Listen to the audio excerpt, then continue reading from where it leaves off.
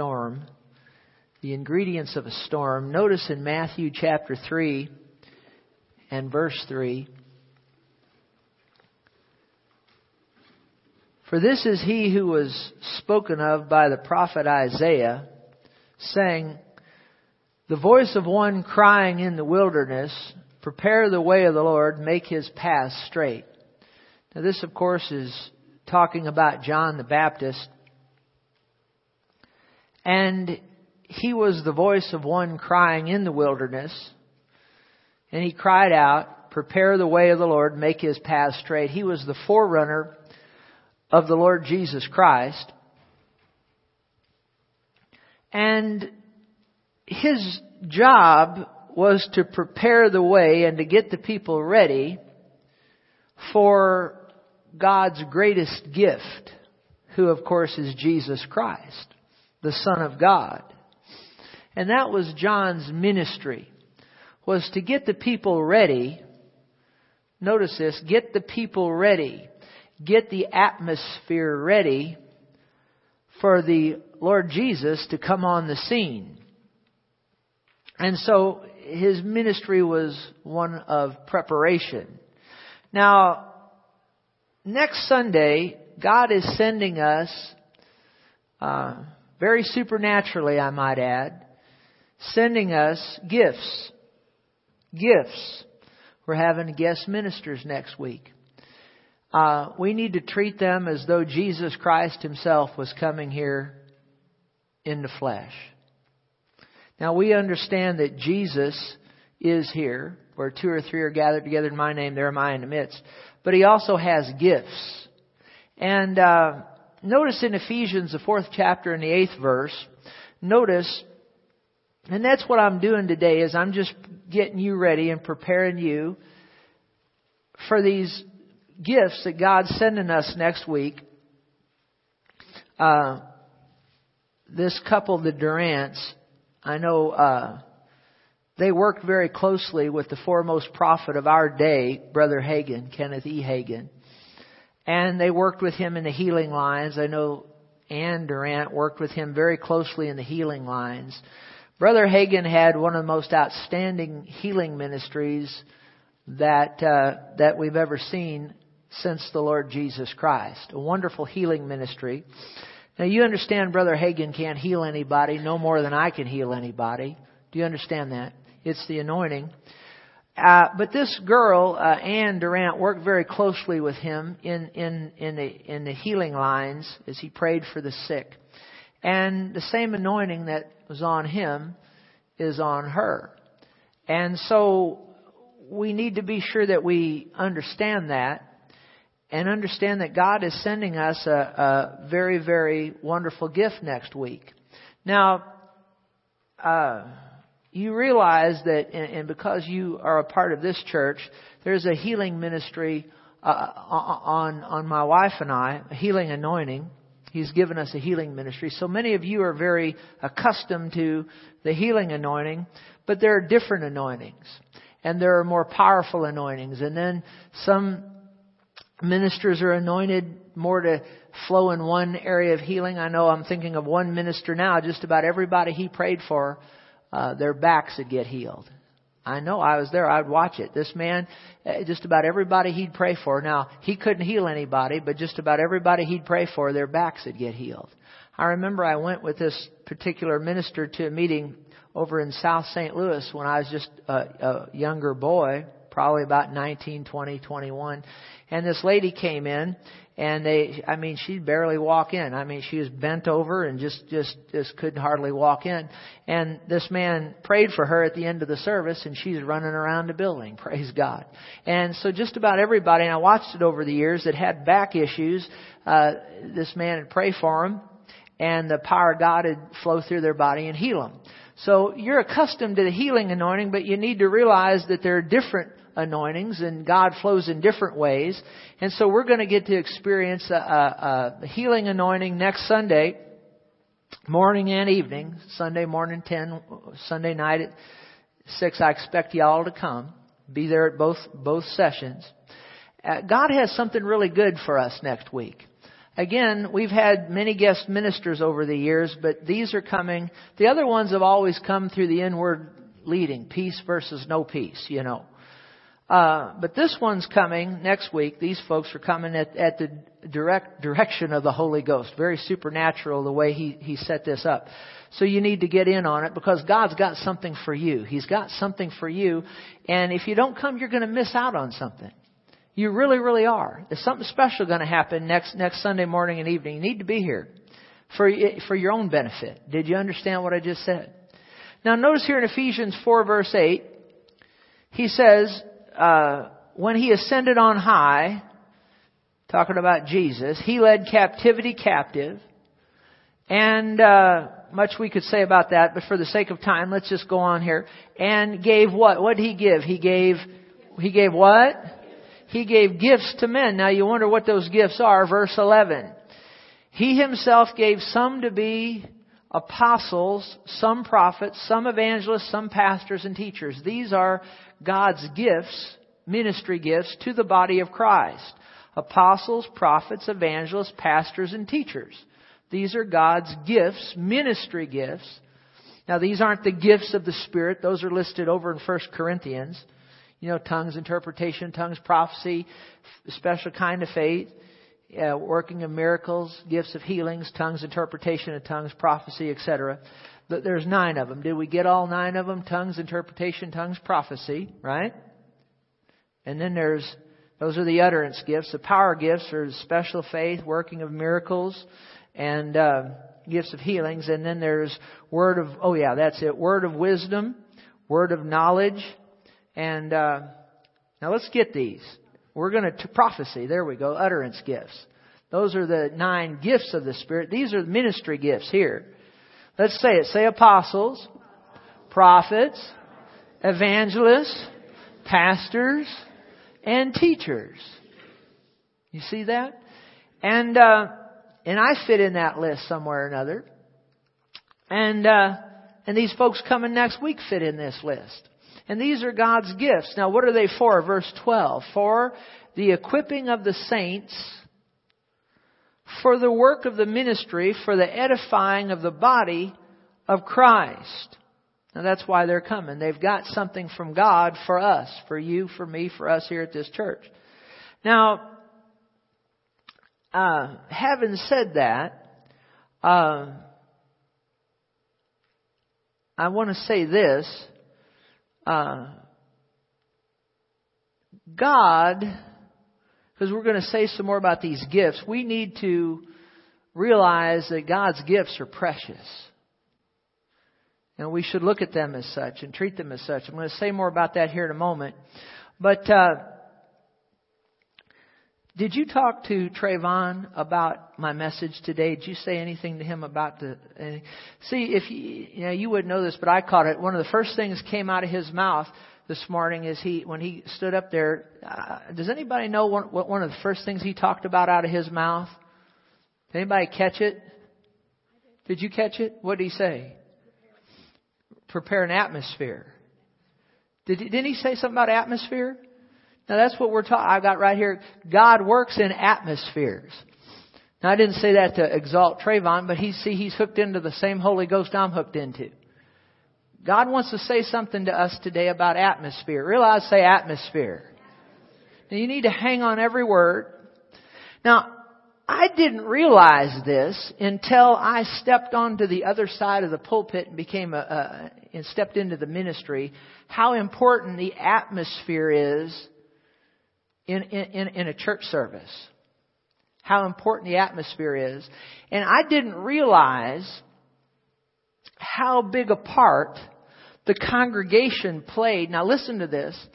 I didn't realize how big a part the congregation played in getting out of a service all that God wants done. Did you get what I just said? In other words, before I was in the ministry, when I was out here, a lot of times I just came to spectate. A lot of times I have to admit it, I'd come in late. How many of you know anybody's going to be late once in a while? There's a difference between being late once in a while and having a lifestyle of it. Is that right? Is that right or not? Right. And we'll say more about that probably in a minute. But when I was sitting out here, before I stepped on the other side of the pulpit, I didn't realize how important me sitting out here, how important that was. I thought that ministry just had to do with the worship team and the pastor. But did you know that to get all out of a service that God wants, not only does the worship team need to be anointed and flowing with the Holy Spirit, not only does the pastor need to be anointed and flowing with the Holy Spirit, but you need to be anointed and flowing with the Holy Spirit. Did you get what I just said? Are you sure? Did you get that? I've been doing this now, pastoring this church. Next Sunday it'll be 21 years, almost to the day. And I didn't realize this until we'd just been in ministry just a short time of preaching and ministering. And there's been, I would say, let's just do a little quick math. 21 years. What's 21 times 50? Because we'll figure 2 Sundays you get snowed out a year. So let's just figure 21 times 50. What is that? Huh? 1,020. So we've done over 1,000 services. And I would say that probably better than half of those, we didn't get all out of the service what God had for us. And on some of the occasions, I probably wasn't as ready as I should have been. But so many times it was because God wanted to do things, but the congregation wouldn't get in there and flow and let it happen. Did you hear what I just said? Did you hear what I just said? Did you get that? All kinds of things affect it. You might think that you don't really affect the service. You might think, well, I'm just sitting out here. Nobody even really knows who I am. But you need to realize that every time the Bible says 1 can put 1,000 to flight, 2 can put 10,000. Every time you get somebody in agreement, you get 10 times stronger. And every time you got somebody sitting there that's not really hooked in, you get 10 times weaker. Or we'll say it another way, you're 10 times less strong than you could be. I don't think people realize it, but I know in the healing lines over the years, and I know we've got a much more dedicated group of folks than we've ever had. But over the past years, even back into the school and when we first got into the building, and the first years in the building, I remember on a Sunday morning we'd preach and minister, and then we'd get into those healing lines. And God did some outstanding things in those healing lines over the years. But it always befuddled me. You'd start praying for the sick, and you'd have about half or better of the congregation just walk up, get up, and leave because they had to go eat lunch. And I'm up here praying for the sick, and you'd have probably half of the congregation headed for the parking lot. And it did. Now some ministers argue with me on this, but it affected the anointing. It affected because it's disrespectful. How many of you can see where I'm coming from? Now again, there's always exceptions. Somebody's got to go to work, or somebody has a phone call comes, emergency. You understand? We're not talking about those exceptions. We're talking about it as a general rule. How many of you, if you were sitting down talking to the Reverend Billy Graham, how many of you would just get right up in the middle of that and walk out on him? Would anybody do that? Not if you had any sense, you wouldn't. But how many of you know we're dealing with somebody great or far greater than Billy Graham? We're dealing with Jesus. Is that right? We're dealing with the Holy Ghost. Is that right? So we don't want to do anything to disrespect Him. And you need to realize that you play such a vital role in getting out of a service what the Holy Ghost wants done. You play a massive, vital role.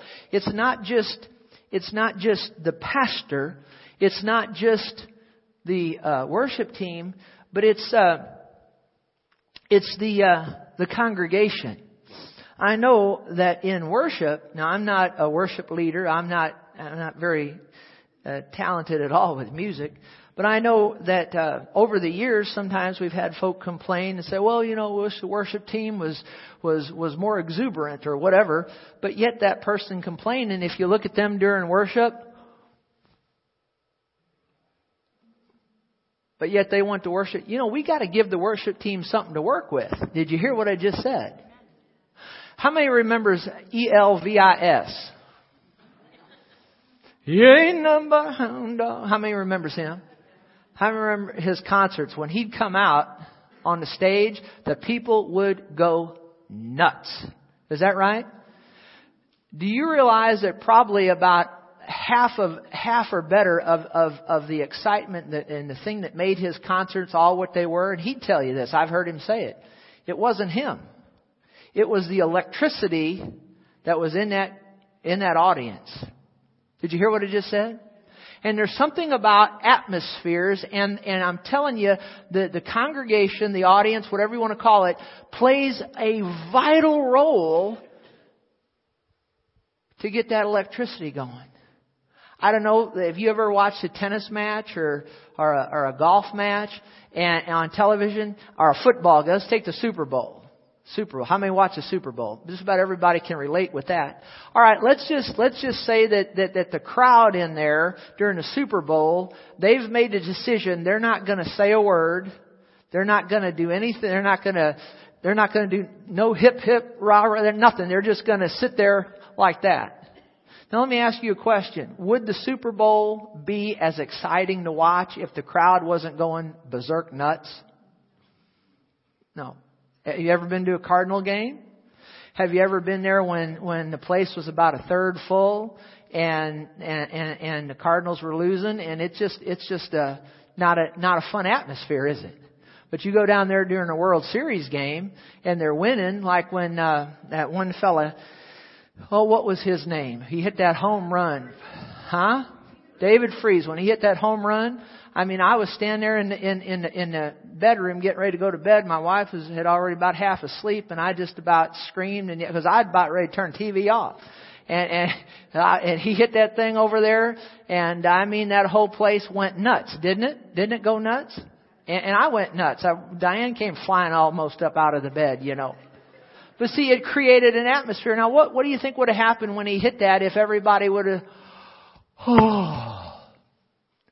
it wouldn't have been near as, do you understand what I'm saying? And the same thing is really true in a church service.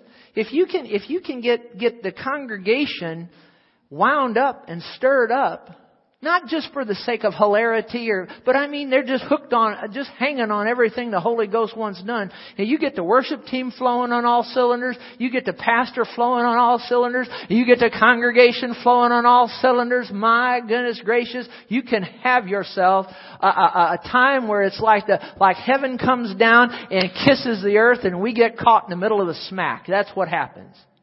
Did you hear what I just said? I tell you what, I preached in an all black church over in Kinloch one time, and I got up to try to teach, and I tell you what, I love black people. Did you hear what I just said? I love all colors people. You understand that?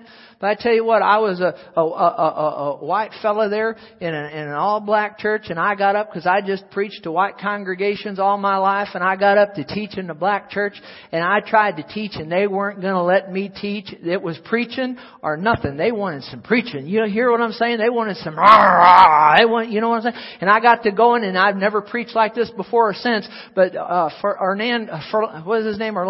Fernando came over to the organ and started playing. And I tell you what, the power of God hit me. The power of God was already on that congregation. They were ready to go. They didn't want me standing up there just dead and dry. They wanted something. They wanted some fire. And so the power of God hit me. And I tell you what, I started preaching. I started dancing. I started doing everything. I took my coat off at one point. I say this is true. There was a lady on the second row. She had a big old hat on with feathers on it, and sitting right behind Diane. I was so excited I was going to knock that hat right off her head. And I took my coat and I slung it at her, and it was headed. It was going to be a successful hit, I'm telling you. And Diane stood up and grabbed the coat and pulled it down before it hit this lady and knocked the hat right off her head. You never know. She might need to be healed. You might have kept her from a healing. There's anointing in that coat. Did you hear what I just said? See, this church could use a little bit of that. We could use a little bit. I mean, it's a little excitement. You hear what I'm saying? Can you say amen?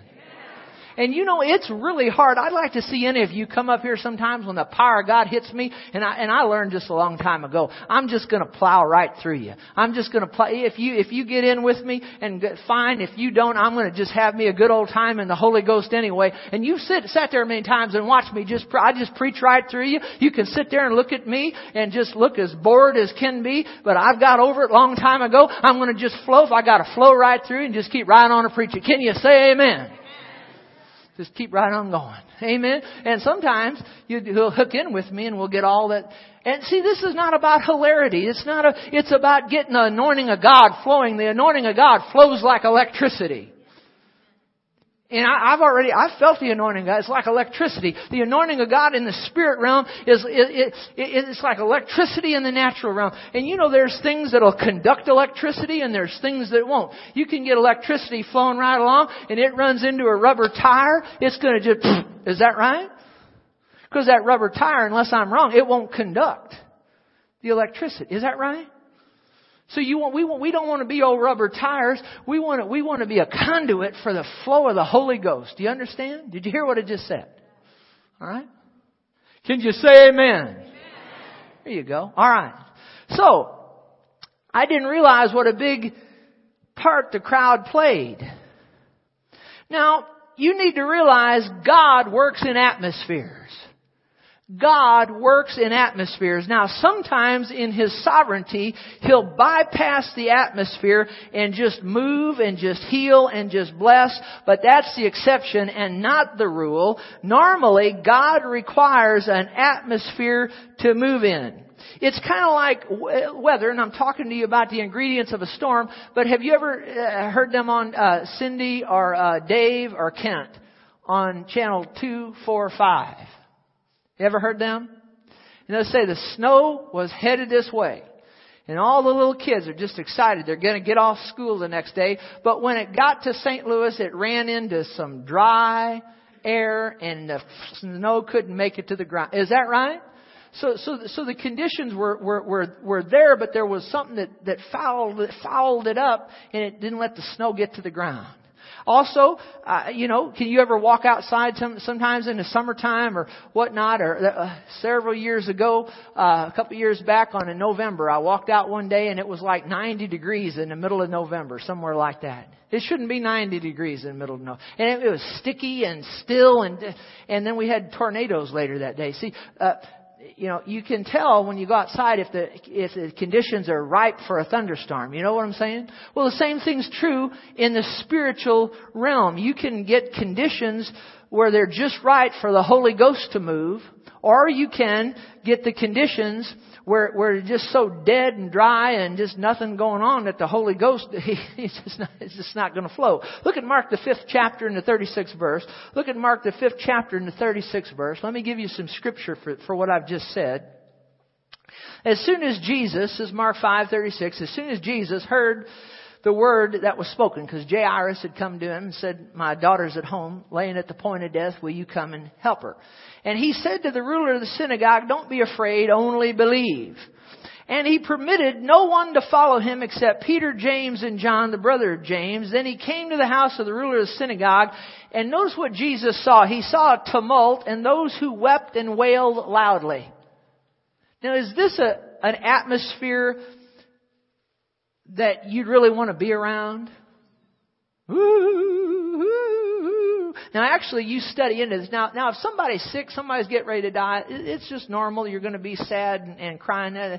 These were actually, as I've studied into it, these were professional mourners. These are people that had come out and mourn when somebody was about to die. And it was just a horrible atmosphere that Jesus walked into. And notice here, he said to them in verse 39, why make this commotion and weep? The child's not dead, but sleeping. That's good news, isn't it? But look at verse 40. What did they do to God's greatest gift? Did they esteem Him? What did they do? They ridiculed Him. Well, I think one version says they laughed Him to scorn.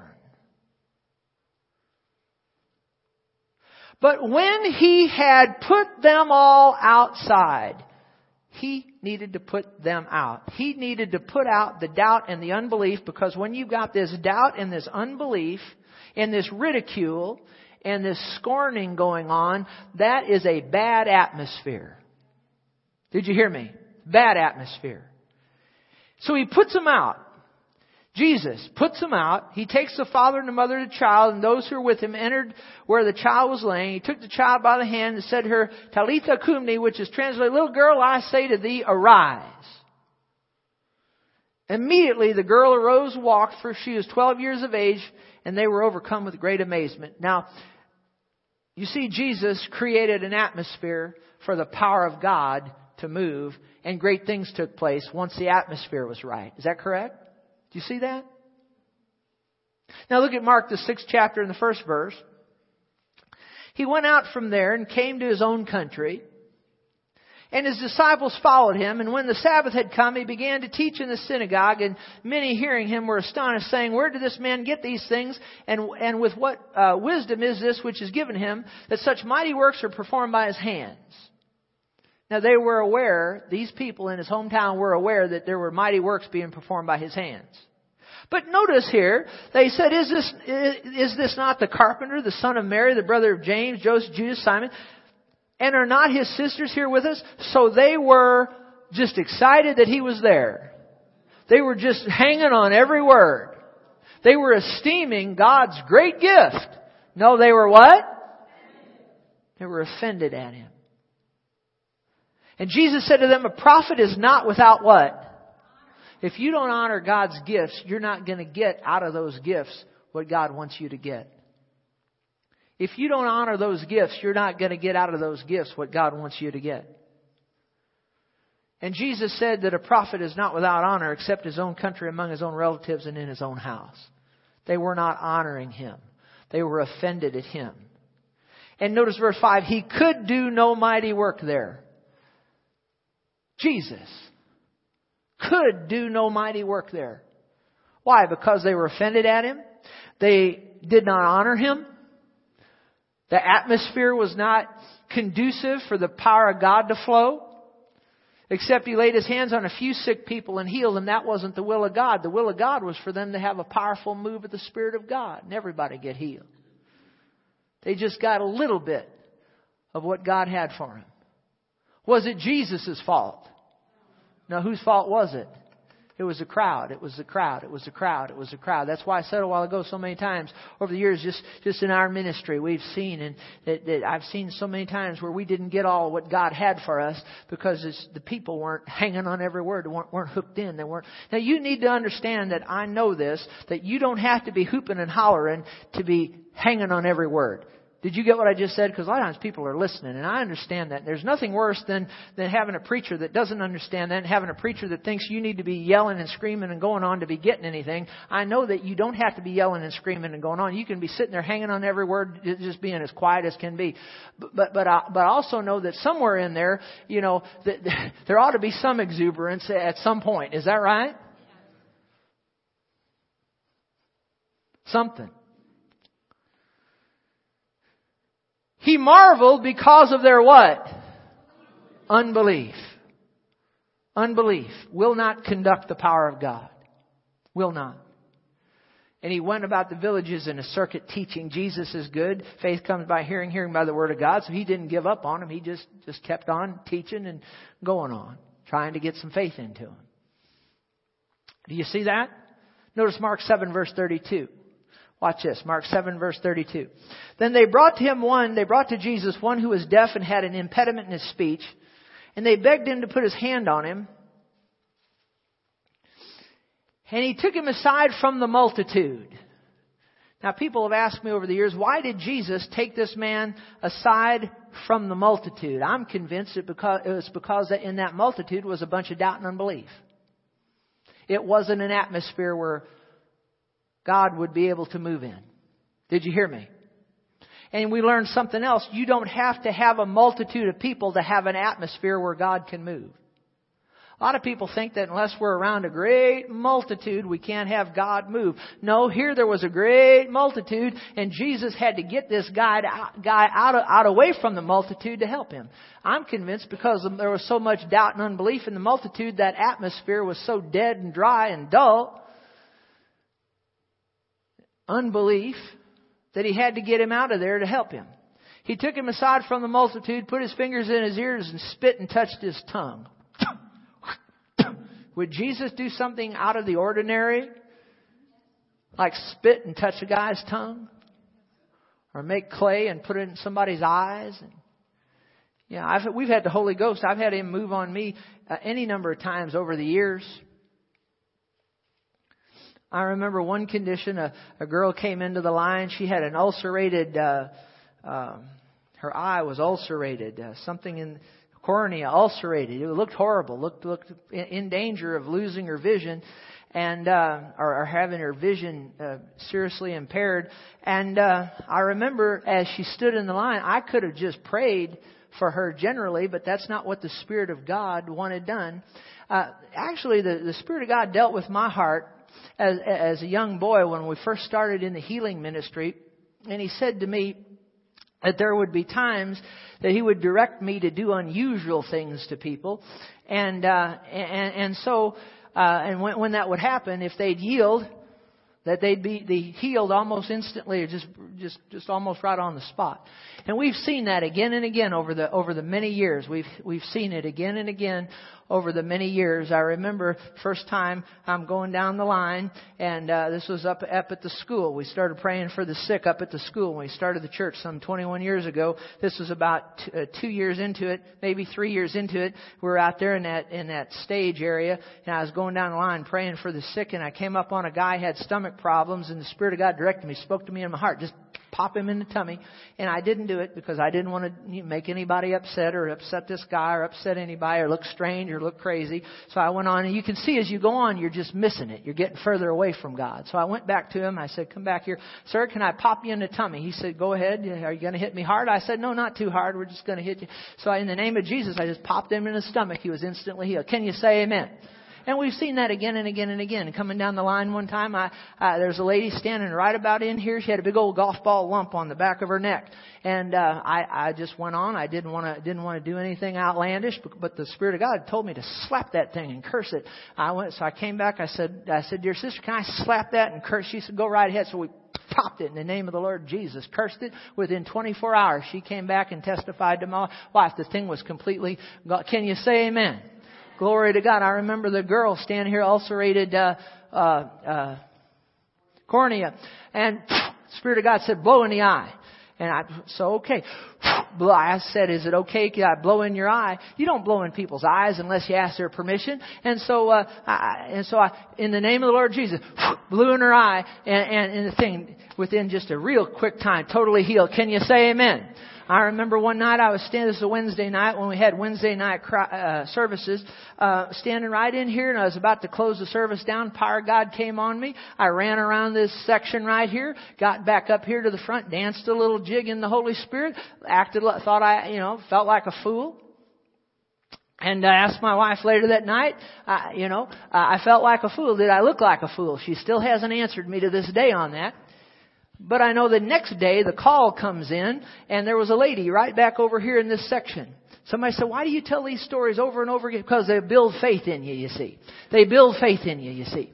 And so she right back over here, she calls in and she says, you didn't know this, but she said my belly had been blown up like a basketball. She said for the last several days or weeks, whatever it was, she said I hadn't been able to eat regular, hadn't hardly been able to eat anything. Said when the pastor, she gave the testimony to my assistant. When the pastor ran past me, she says like fire jumped off. See, that's the anointing, the electric. It's like fire jumped off on me. She said it hit me in the stomach, and she said my stomach deflated, and she said I was able to go out that night and have something to eat. Can you say amen?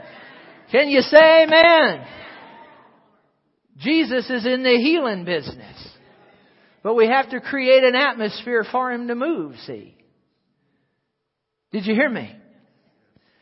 Anyway, then looking up to heaven, He sighed and said to him, Ephphatha, be opened. Immediately his ears were opened, and the impediment of his tongue was loosed, and he spoke plainly. Can you say amen?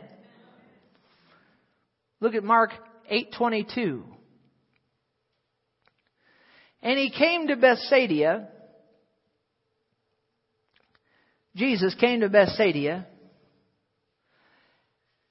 And they brought a blind man to him and begged him to touch him.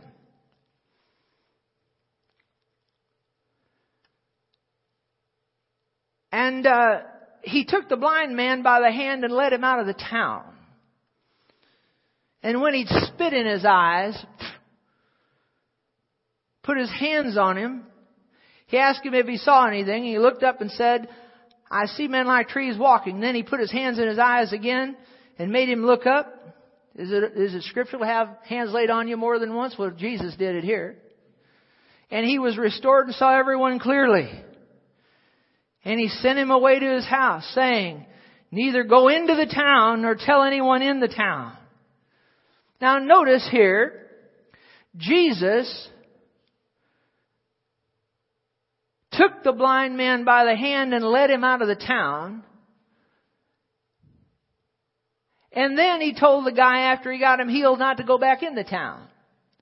Now why did he lead him out of the town? Why did he tell him not to go back in the town? Because Jesus had been to that town before. Bethsaida.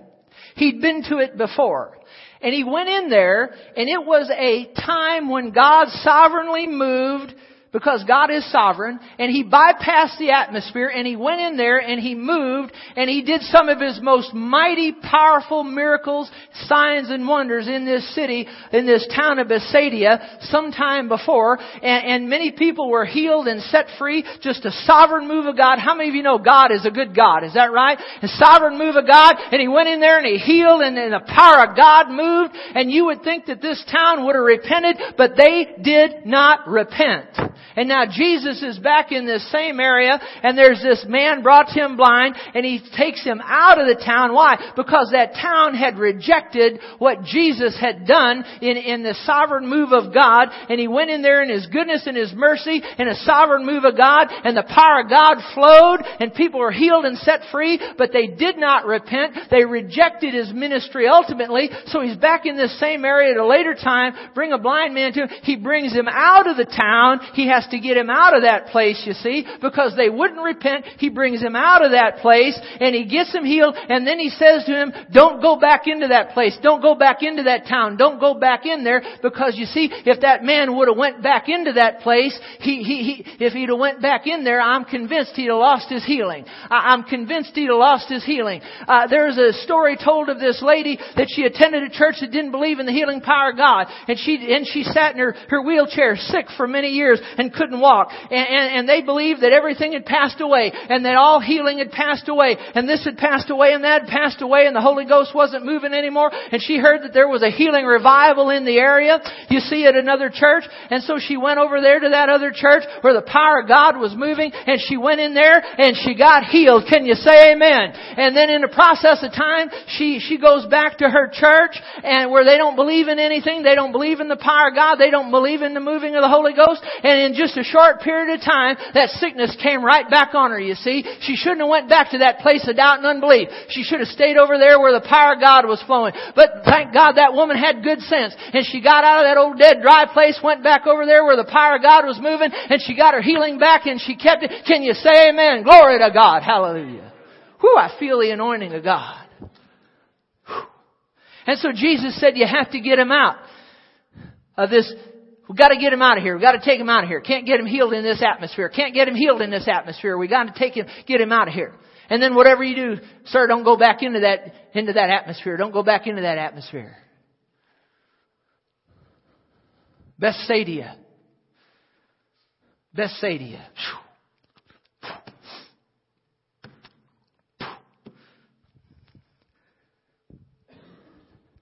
Now the Holy Ghost running this pulpit. I'm not running the pulpit. My wife's not running the pulpit.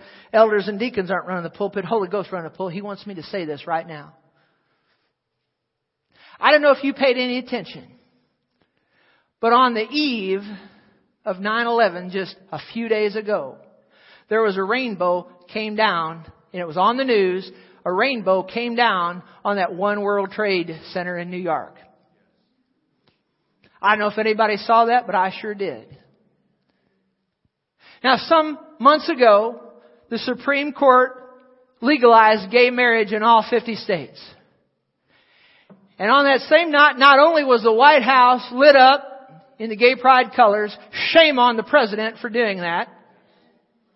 And I say that as a man of God. That's a dangerous thing. When I saw that up there, I was exercising. I saw that on television. I said to my wife, my God, he needs to get those lights off. I said, if I was the president, I'd get those lights turned off.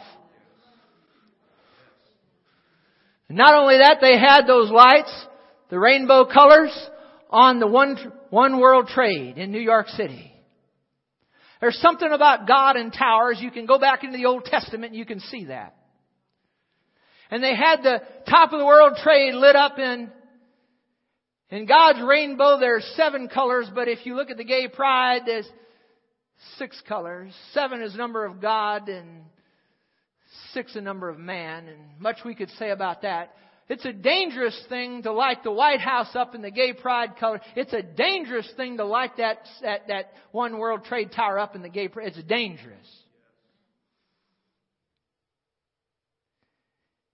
And this nation is basically, and the leadership of this nation is thumbing their nose and sticking it right under God's nose. And it's dangerous.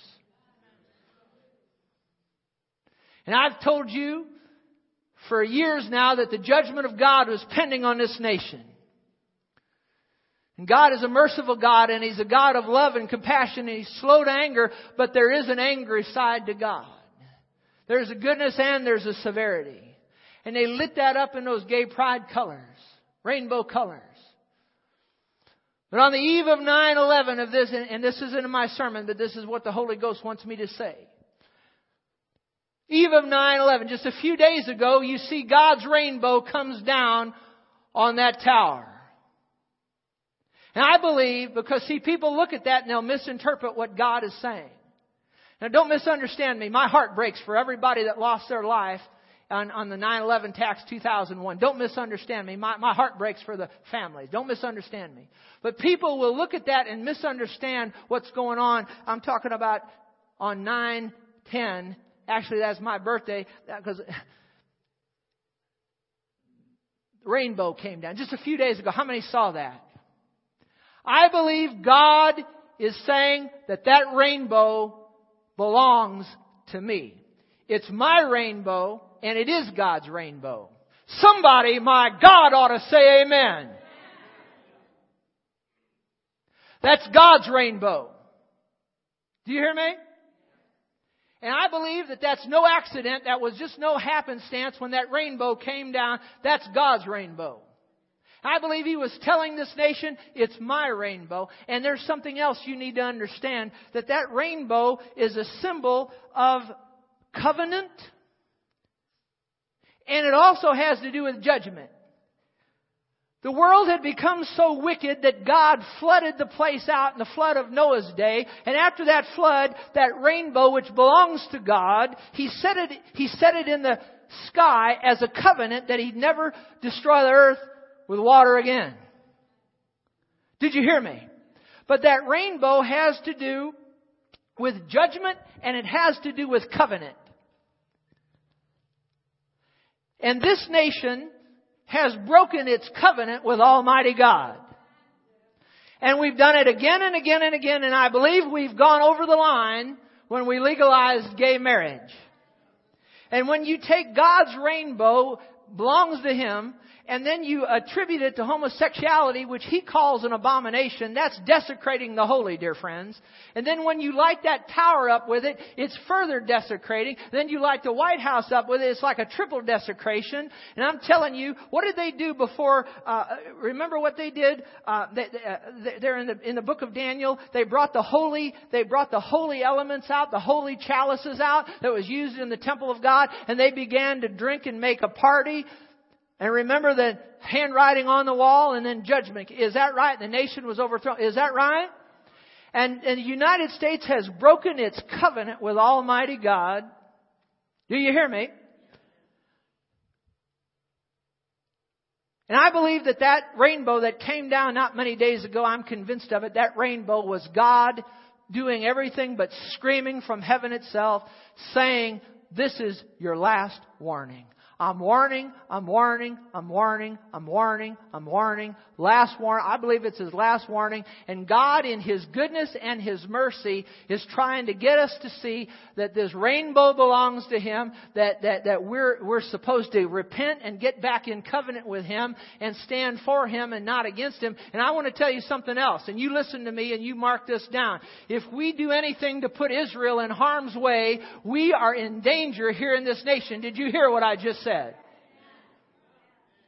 Because see, with the church, it's mercy and it's grace. But with Israel, it's still the law. And with Israel, it's still an eye for an eye and a tooth for a tooth. And judgment is quick and retaliation is quick. And I'm telling you, if we put Israel in harm's way, Katie, bar the doors, hold on to your helmets, because it's not going to be good what's going to happen here in this nation. Did you hear what I just said? That's why we need to stay real close to Almighty God. Can you say amen? I didn't intend to say any of that, but that just came out by the Holy Ghost.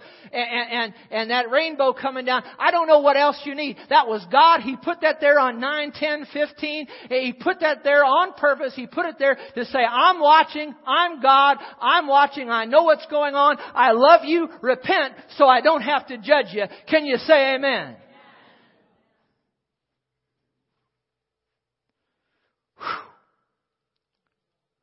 Let me close this message up. 3 ingredients of a storm, thunderstorm. 3 things you need. You need moisture, you need instability, and you need lift. A snowstorm, you need moisture, you need cold air aloft, cold air at the ground, and you also need lift. That's for a thunderstorm and a snowstorm. But you need 3 ingredients for a God storm. And I'm going to close in just a few minutes here and tell you what these 3 ingredients are. The first ingredient is esteem. Real loud, say esteem. You need to esteem God's gifts and think highly of them and honor them and respect them. You need to treat God's gifts like you treat God Himself. Jesus said to His disciples, remember when He sent them out 2 by 2? How many remembers that? And He said, go into these different places. He says, those that receive you, let your peace come on. But He said, those that don't receive you, when you leave the town, shake the dust off the feet. Is that right? That's what Jesus thinks about people that don't receive His gifts. He'll shake the dust off again. Did you hear me? Jesus takes His gifts very, very personally.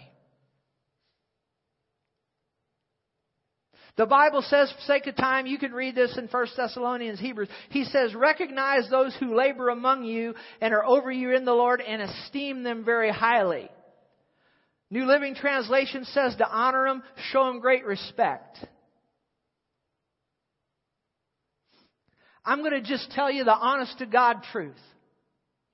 I'm not going to hold anything back here. I'm going to tell you. You don't know how many times in the last 21 years. Now, you're a good people. You're a loving people. I love you. I respect you. And I'm not really even talking so much now. Maybe we have a little bit of it now. But over the years, I'm telling you, there's times the power of God was on me so strong on Saturday. On me so strong Saturday night, on me so strong Sunday morning. And I'd leave and I'd get to the school or I'd get here to the church. And by the time that I'd get in to the pulpit, that power of God had so dissipated. And we didn't get hardly anything of what God had for us. Why? Because you look around at the atmosphere and you see people, I'm talking 21 years, you see people just dragging in. And they're dragging in late. I'm not talking anybody's going to be late once in a while. I'm talking regular. They're dragging in. And then you have them that, oh, it was just such a tough week.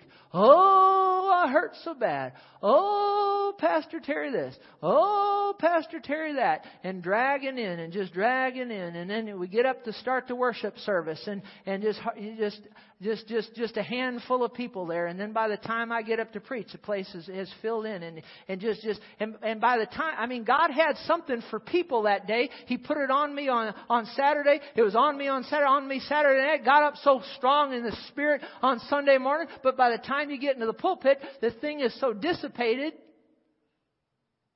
Now, guys, that's not the way it ought to be. I said that's not the way it ought to be. I said that's not the way it ought to be. I said that's not the way it ought to be. Did you hear me? But rather, when I get here, you ought to be stirring me up. Come on, Pastor. Do you got something from God today? Glory to God. Praise God. Get in that pulpit and turn old Tom loose. You know, that's an old saying. You don't know what I'm talking. Cut it loose. That's what we want. That's what we need. Do you hear me? But I tell you what I've learned is people can just suck not only the life out of you, but they can suck the anointing right off you and dissipate the whole thing. To where nobody gets what they're supposed to get. No, be here regular. Be here. Now I'm telling you right now, next week, I don't want nobody, unless there's an exceptional thing, don't you come in late. You be here on time. Can you say amen? You say, if you don't esteem me, whatever you do, I want you esteeming these gifts that come next week. Did you hear what I said? You be here on time, unless there's something out of ordinary. You be here on time. You be here. I tell you what, if you really were anticipating and esteeming God's gifts, it wouldn't just be a matter of being a little bit late. My God, you'd be at the door waiting for the doors to open to get in here, to get in on the flow of the Spirit of God. Some people wonder why things never go for them right in life. Why things don't ever get any better. Start esteeming the gifts. Start esteeming the anointing of God. Starting esteeming the house of God. Can you say amen? Did you hear what I just said? The Bible says obey or yield to those who have the rule over you. When the leaders say, let's raise our hands, let's worship God, don't stand there like a dead old stick. Raise your voice. Raise your hands. Let the anointing of God flow through you. Yeah, I'm getting on you a little bit. Why am I getting on you? Because I want all that God has for you. Did you hear me? You okay, or you turned me off? Pastor, you just slapped. Somebody said, what kind of preacher are you anyway? I'm the kind of preacher you need. Thank you. Glory to God. So you need to realize, say esteem. And then you need expectancy. You need to have expectancy about you, and that's faith. There, you need to have faith. You need to be hoping for something. What'd you come to church for this morning? Well, I don't know. Have a goal. Have something you came for. I came to get edified. I came to get built up. I came to get stirred up. My goodness gracious. Come with expectancy. Come hanging on every word. Hang on every word. I mean, my Lord, my God. Let me tell you something here now. Now let me ask you a question. Let me just ask you a question. Now let me ask you a question. That's all right. I'm 52, but I'm still spry. I'm like Granny Clampett. Now, am I hanging on every word? Yeah.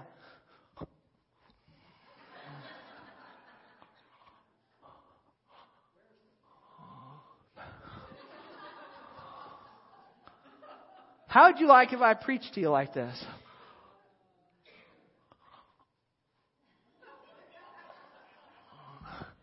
You know, sometimes I wonder if somebody's just going to just fall out on the floor. You want me to preach to you like that? Well, come on, guys. Hang on every word. If nothing else, make me think you're paying attention. You follow what I'm saying? You okay? Why am I talking like this? Because I want you to get everything that you can out of what God has for you. And I'm telling you what, not only for next Sunday, but I tell you what, and most all of you just great. I don't even know I'm not targeting anybody here. I'm just saying, if you want this whole church to go up to the next level, if we do this regular, week in, week out, week in, week out, week in, week out, we're just honoring, we're anticipating, we're expecting and all of that. Praise God forevermore. You could take something and just make something just explode. Can you say amen? So real loud, say this, say this, say esteem. Now say this, say expect. And then the last thing is, what you need one accord. You go into the book of Acts, you can see when they got in one accord, we're talking about the ingredients of a storm. I tell you what, you get people esteeming God's gifts, you get people expecting something good to happen and the power of God to move, and then you get everybody in unity, you get everybody in one accord. I looked at the book of Acts just yesterday, I looked at it again, and I saw when they got in, these people in the book of Acts, they came esteeming those apostles, esteeming those prophets, they came esteeming God's gifts. They were in expectancy. They were expecting the power of God to move. And then they got in one accord, bless God. And the Bible said that when the day of Pentecost had fully come, they were all with one accord in one place. And suddenly there came from heaven as of a rushing mighty wind. And it was the Holy Ghost coming. And He filled up the whole place where they were at. And the power of God fell on them. Divided tongues as a fire fell on every one of them. Praise God. They had a windstorm. They had a firestorm. But it wasn't in the natural. It was in the Spirit. Praise God. And they spoke with tongues as the Spirit of God gave them the utterance. And it got so in that upper room that that storm came in there. That storm of the Holy Ghost. And it poured out onto the streets. Praise God. And then Peter stood up under the anointing of God. And he preached. And about 3,000 people got saved. You can see that positions would get filled when people would get into one accord. The church would grow. The building would shake. There'd be preaching and teaching under the power of God. There'd be the anointing of God flowing. Multitudes of people get saved. Powerful miracles, signs and wonders that happen. Why? Because you had people esteeming God's gifts. You had people flowing with the anointing. They were esteeming. They were expectant. They were in one accord. And my God, the power of God came down and sat down on that place. And they didn't have a thunderstorm. They didn't have a snowstorm. But they had a God storm. Can you say amen? The fire of God, the wind of God, the power of God. And I'm convinced cancers were healed. Tumors left bodies. Blind eyes opened. Lame people got up and walked. Glory to God. Cancers left bodies. Glory to God.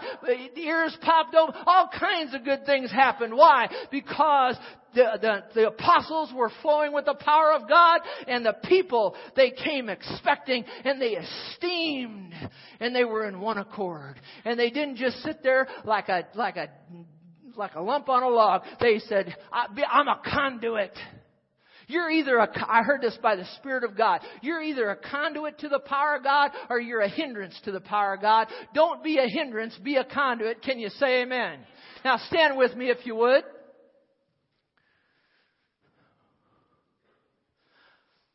Pass out the communion elements, please. And do it as quickly as you can. They'll be passing out the communion elements, the bread and the juice. This is a good time for all of us to take a good, hard, long look at ourselves. Now, while they're passing out the communion elements, I want to say something to you. Lest you think I'm just beating up on anybody in here, I'm really preaching to myself. Because really, I'm almost the number one guilty of this. You don't know how many times. Now I'm saying this for the benefit of everybody, but there's certain people who really need to hear this. Where, I don't know if you've noticed, but over the last many, many, many Sundays, I'm out here on Sunday morning to start the service. Over the many years, I'd stay back in my office or whatever. I was here at the church on time, but I'd come out into the service a little later.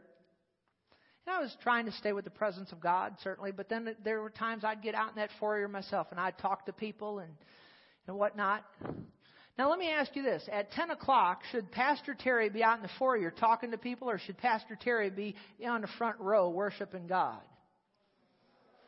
All right. Now, it's real easy for you to see. It's real easy for you to preach at me. See, it's a lot easier to preach to somebody else. Did you hear how fast everybody answered that? I'm kind of being humorous there. But where should Pastor Terry be at 10 o'clock? Now they're real quiet. I got my eyes closed. I don't even know who's responding. Where should Pastor Terry be at 10 o'clock? Front row, front and center, ready to roll. Is that right? But I haven't done that faithfully over the years. But you know, since I've been doing that, I've noticed two things. The anointing has been stronger in here. It gets stronger quicker. And I am more ready to step into the pulpit by the time it's time for me to get in the pulpit. So I've had to judge myself in this. And I fall short sometimes still. I'll fall short a little bit. But my wife, thank God for a good wife. And she said to me the other day, have you ever had anybody say anything to you and it just slaps you upside the head and you just don't like what they said? Well, you can get offended or you can repent. She said to me, why do you expect the people to be out there at 10 o'clock ready to go and you're not out there at 10 o'clock ready to go? Now, did you ever want to slap your wife? Well, I never would lay a hand on her. I didn't like what she said, but I have a choice there. I can be offended or I can repent. I needed to hear what she said. And I've repented. And you'll see me front and center, 10 o'clock, right here, worshiping God. So I'm not asking you to do anything that I'm not doing. And I've had to repent. And you either say amen or say oh me. So let's all take a good, long, strong look at ourselves. I've had to repent along these lines. So you take a good, long, strong look at yourself. And if you need to make an adjustment, now on this thing here, a lot of you don't, but some of you probably do, and I did. So let's be sure we're esteeming God's gifts. Let's be sure we're doing that. Let's be sure that we're coming esteeming God's gifts. Let's be sure that we're coming to church expectant. And let's be sure that we're coming not just to hear the Word of God, not just to get, but to give worship to God. And then let's come in one accord. Now, we've got the one accord down better than we've ever had in 21 years. There's no strife that I see in this church at all. That's good. But these other things we need to work on still a little bit. Okay? Expectancy and esteem. So let's make any adjustments we need to make. Now, when you leave here today, you're going to have a chance to be offended at some of the things I said, or you can straighten up and get all that God has for you. I sense in the Spirit there's somebody here that you took offense at what I said about the rainbow a while ago. Listen. How do I know that? Word of knowledge in operation. I know it by the Spirit. You took some offense to that. Actually, there's more than one, but there's one person really took offense to that. Listen, I have to stand up here and speak what God tells me to speak. And listen, go look at your Bible. Don't take my word for it. Go look at your Bible and see what God has to say about homosexuality and all sin. And then make your final decision on the things that I've said. God loves homosexuals, but He hates the sin. Just like God loves liars, but He hates the sin. Just like God loves adulterers, but He hates the sin. So you go take a look at that before you get offended. And walk in that offense, because that offense, if you let it go, it'll fester. And it'll grow into a root of bitterness, and it'll keep you from all God has for you. Hallelujah. Father, we judge ourselves now. You said if we judge ourselves, we'd not be judged. You said if we confess our sins, You're faithful and just